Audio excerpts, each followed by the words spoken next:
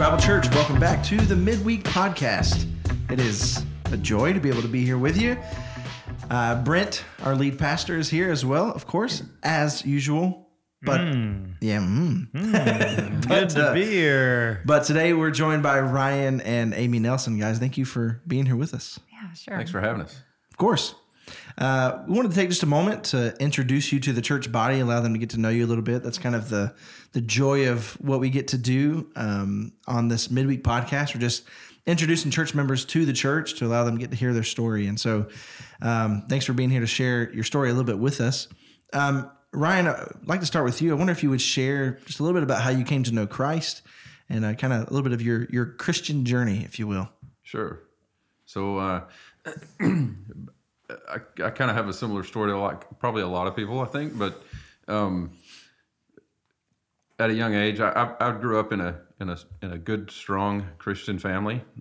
Both my parents were believers, and at some point about the age of I wish I knew exactly when. I wish I did, but I don't. It was about the age of seven or eight there. I decided, I was looking around me and seeing the people in my family that I loved, and I look at my mom and my dad and I say, well, they're believers. They know Jesus. They're going to heaven. My sister, she was a believer. She knew Jesus. She was going to heaven. And at some point I started looking around and I was like, man, I want to go to heaven. Yeah. So that was my main motivator as a young child. And so I admitted my sin and decided that I was going to follow Christ. Mm-hmm. I don't know how long you want me to go through all this. That's great. But that was the salvation part. Yeah, I'll call it, and the sanctification or the fellowship with Christ. My relationship was taken care of at that point. But my fellowship with Christ suffered some lows and some highs for a good portion of the remainder of my life. So that's kind of my big story, is how Christ and the Holy Spirit sanctified me and continues to do that. And so I know with your story, Amy played a part of that. God used her in a great way. So Amy, this would be a good segue to hear how you came to know Christ. And then if you kind of bring us into that story, how you all met together and how the Lord's been working in your life since then. Okay, well, I was not raised in a Christian home. My parents, I think they would say that they believed in God, but they were not Christians. I can remember whenever I was younger, my grandmother took me to church a few times, and I hated it so much. They did like the Bible quiz things, and I didn't know any scripture, and so it was very intimidating to me as a child, and I didn't know anything about the Bible, and so it kind of turned me off a little bit. But as I got older and I was in high school, my brother was being picked on. He was being bullied. And so my parents made the decision to take him out of public school after he had like a box blade was pulled on him. Wow. And so they decided, that's enough. That's enough of that. We're going to take him out. And so they decided to actually put him in a private Christian school, which I don't know why they chose that. I feel like that was just the Lord's sovereignty there. And so he started going to this private Christian school. And over time, I feel like the Lord really worked in his heart. And as he was learning about who God was and he ended up having a personal relationship with the Lord. And from there, he kept pestering me to go to church with him. And I thought, well, okay, I'll give it a shot. And I went with them. And it was then that the Lord really impressed upon my heart, okay, this is who he is. And I came to know him, and then my mom came to know the Lord, and then eventually my dad did as well. Praise God. Yeah, and so that's in a nutshell. Very good. Story. So tell us how you all came together, how you got to know each other. Give us a full story here. Go ahead. And Ryan, we'll let you start it off a little bit. Sure. Okay. Hey, we'll start with you, and then share that with us. So I was in the Air Force I graduated college and went through ROTC. And my first assignment, it's funny because in the Air Force, I don't know how the other branches do it, but the Air Force does this thing where you fill out what we call as officers, we would call our dream sheet before our first assignment, before they've assigned us.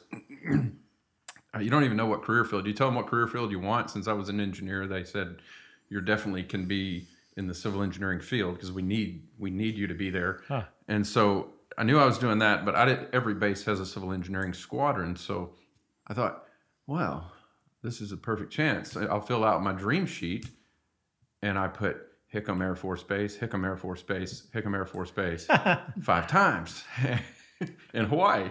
And so planning on getting that, I got my first assignment, and they said, you're going to Columbus Air Force Base in the middle of nowhere in Mississippi. It's like, man, what happened? Like, what in the world is going on? At that time, my relationship, my fellowship with Christ I was embracing a life of sin, basically. Mm-hmm. There was no fruit. There was nothing in my life outwardly that would show that I was any kind of a believer. Mm-hmm. And so I really, it was really a hard time in my life, to be honest, looking mm-hmm. back. But God used that later. Anyway, so my first assignment was Columbus Air Force Base, and I remember sitting in the visiting officers' quarters at the base when I first got there. The VOQ, we call it. It's where you go before you get a house or you find a place. And I was looking at the ceiling, just going, like, almost in tears. Like, I'm a people person. I love people. I didn't know anybody. I didn't know a soul. Like, I remember just feeling so alone there. And I remember laying in my bed and praying, Lord, what am I doing here? Like, I don't want to be here. What am I doing here? Well, several years go by, and I realize, hey, something's got to change. I'm going down the wrong road here. Mm-hmm. My lifestyle of embracing sin. I'm still a sinner, mm-hmm. but my lifestyle of basically believing Satan's lies of, hey, you've sinned so much, Ryan, you're really probably not a believer. Mm-hmm. Believing that lie mm-hmm. and just deciding, okay, well, if that's the case, if I believe that lie and not anchoring myself in the Word, I'm going to live that way. And that's the way I decided to do. And so at some point I realized this is a really bad idea. And I decided, the only thing I knew was I'm going to go to church. Mm-hmm. I didn't know really anyone that was churched at that time. I'm going to go to church. Well, I would like to say that I met Amy at that church, but it didn't. A couple months later, I was at a going away get together for a fellow officer in my squadron, and he decided he wanted to go to a local dance hall. And so I was with him, and we were kind of seeing him off his last weekend.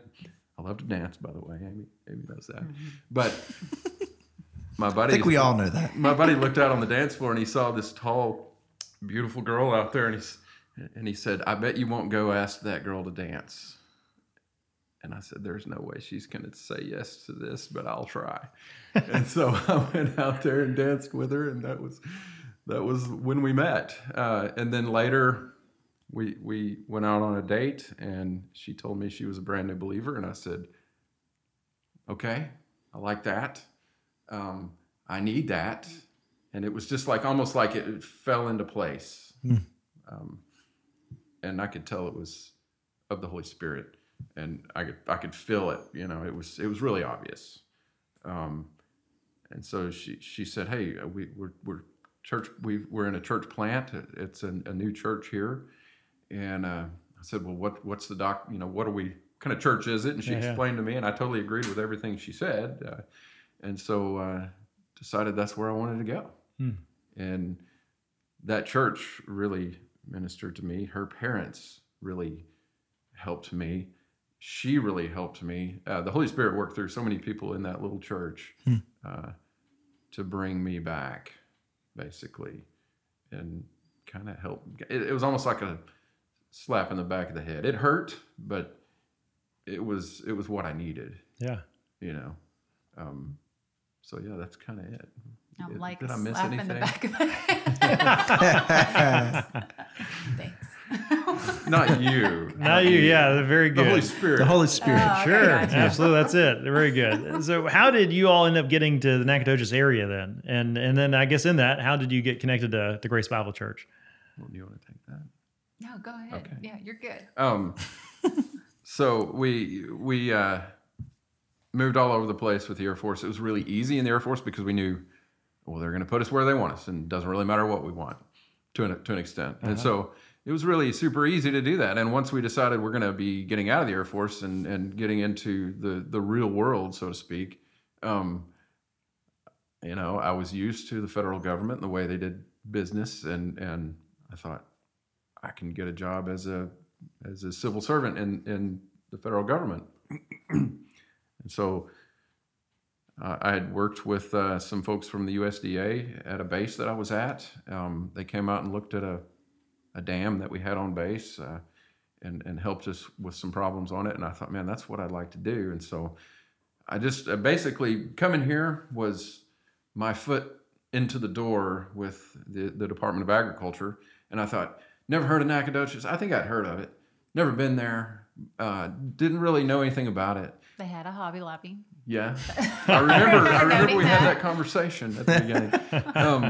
It wasn't all bad. It was a cool little town, it seemed like, and a lot of history, a lot of cool stuff like that. But we got here, and it was supposed to be, we'll only be here for a couple of years, and we'll move on.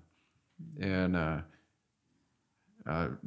couple of years after we were here, I ended up putting in for another job back home, and really wanted it.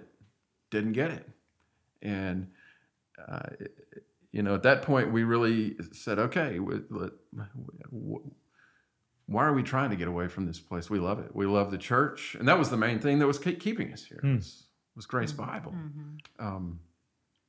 We came back several years before.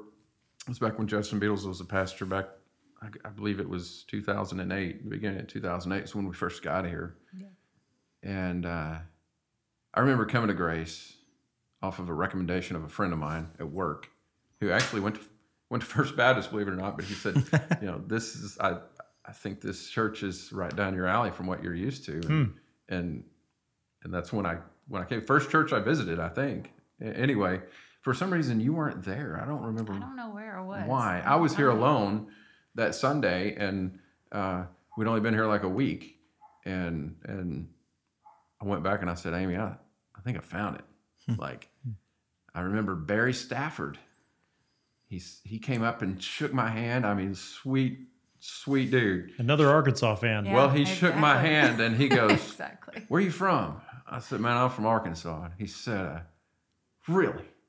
He pulls up his hem of his pants down there by his boot, and he showed me that Razorback tattoo he had on his leg. I found my home. Everybody knows about that tattoo now. Barry. Secret's out. He wasn't ashamed. That's commitment. No, that's great. But yeah, that was kind of how we got here, and fell in love with the church. Yeah. 13 years now. From day We've been one, here. fell in love with it. We thought we'd be here 1 year. Go on, 13 years Just later. 13 years later. Yeah, That's good. And crazy. counting. Yes. But so tell us about, I know you all, I see Ryan, you're wearing, I don't know if you synced this up. You've got a Cross Point shirt on. Amy, you've got a Refuge shirt on. So service is a big part, I know, of your all's life. You serve in many different areas. How has that marked your life? And tell us a little bit. I know you're all serving with our Refuge student ministry, middle school and high school students right now. Amy, why don't you tell us about that? How'd you get involved there? I know Bobby, he just raves about you all. He's so thankful to have you all there as somebody that's in that next season. We're so thankful for our Cross Point leaders, our college student leaders that serve in Refuge, but to be able to have a couple of people that are in that a later season of life in that way to give some more stability. He's so grateful for you all. So why don't you all tell us how you got involved with the Refuge and kind of what service looks like in your all's life in this season, even though you got three sweet little kids. Well, Bobby asked us if we would be interested in being one of the quote unquote adults It's very that helped loosely out used with term. Refuge. And this was actually 3 years ago. This is our third year serving with Refuge, and we love it. I didn't know many of the youth students before getting involved with the Refuge. And so I've really enjoyed getting to know a lot of the kids and digging in to the Word weekly. And I feel like they teach me so much as well in serving them. And also, I don't think I knew any, aside from our babysitters, any of the college kids, but I've really enjoyed, striking up friendships and getting to hang out with, you kind of develop a friendship with the college students too over time. And so really it has been a huge blessing for me to be able to serve in Refuge. I highly recommend it. Yeah, same here. I mean, I think my favorite part is getting to know the young people. That's like my favorite part of it. I don't know why. My maturity level is such that I relate better. Equally yoked. Yeah. And so I don't know. There's just something, young people in general. I mean, I love all ages, but young people in general, I just love hanging out with and talking to and getting to know and corralling and giving them direction, giving them challenging questions. Sitting there and looking at them, asking a question, and the awkward silence you get after you ask a hard question with a room full of 7th grade guys is a pretty awesome thing. Mm-hmm. I mean, it's so awkward, but it's awesome. You just sit there and stare at them until they answer. And I love it.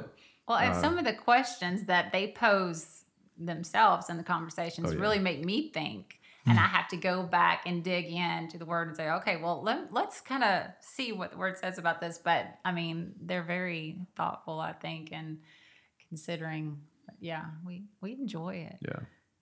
Well, this Sunday is a family service, last Sunday of the month. And so you've got 3 littles with you that will be in service on a regular basis. So we obviously haven't prepped any of these questions in this way. But how has that been for you all to have the kids in the worship service with you in that time? Y'all sit in the front, which I appreciate. Yes, thank you very much. But tell us about what that experience has been having the kids there. How that maybe impacts them as well. Positive, negative, or just the experience of discipline of coming and sitting beside you. In my opinion, it's nothing negative at all. Mm-hmm. I think the positive thing is seeing them worshiping alongside them.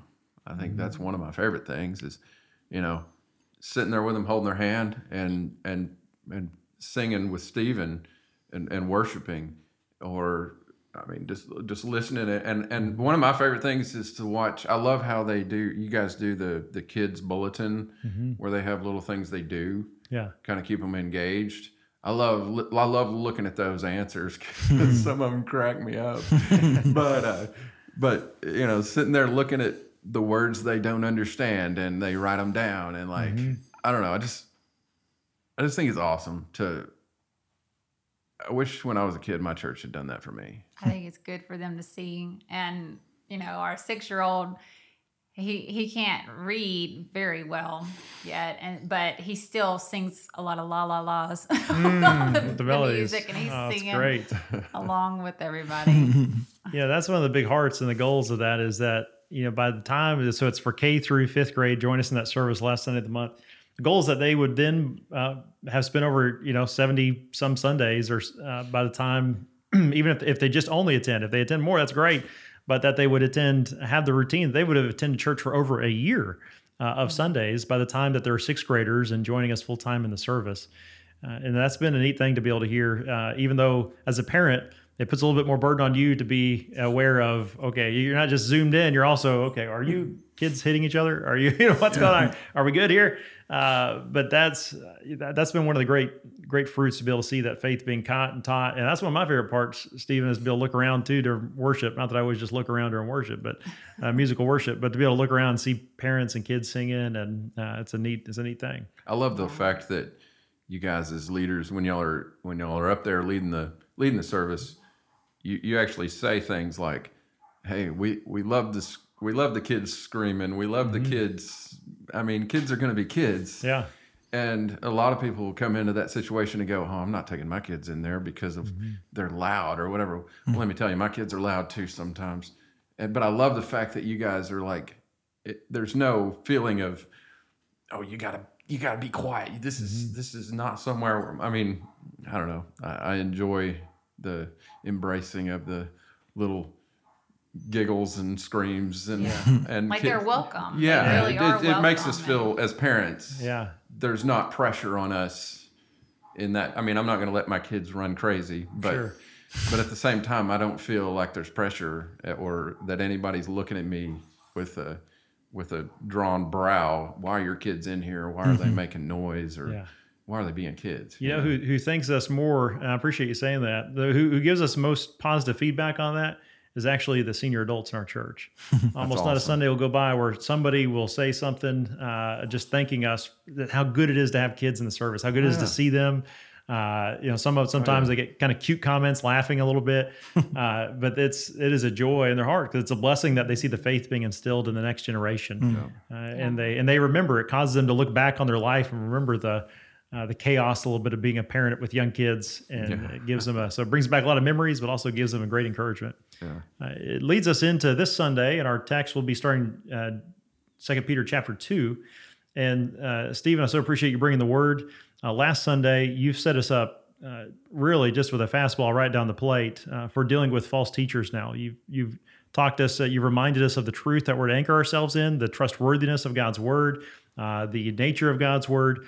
And now we have a comparison as Peter introduces us to several of the false teachers that have snuck in and crept in among the congregation that he's dealing with and writing to primarily in mind. So we're going to get just a host of insights of what it is to be able to walk after Christ and the danger of being carried along. So we're either being carried along by the Spirit, by His Word, and with His people, or we need to be aware that there are false teachers who long to carry us along, to carry us off after their own desires, and their own wills, and their own greedy ways. And this text of 2 Peter chapter 2, verse 1 through 10, couldn't be a more appropriate text for the season in 21st century. Yeah, we certainly want to be aware. We're thankful that through the regular rhythms of the church, we are able to identify the truth. And as we have people, we have pastors who are laying out this for us. We have elders who are laying out the truth for us. We're grateful that we're indwelt with the Spirit and able to discern on our own as well. But we do want to pray for protection against false teaching, and thankful with maturity, we're able to help identify that. And it's cool to, talking about our children being in the services, being able to hear these things, to hear, hey, watch out for what could lead you astray. And so we want to pray for sensitivity to that as well.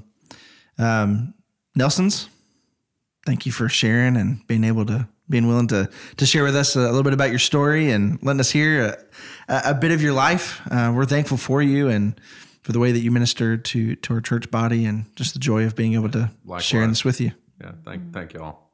Yeah. Well, church, we'll see you this Sunday. We're thankful, and we'll participate in the Lord's Supper. We'll participate in the regular rhythms of worship, and it'll be a great time. We'll see you there. See you then.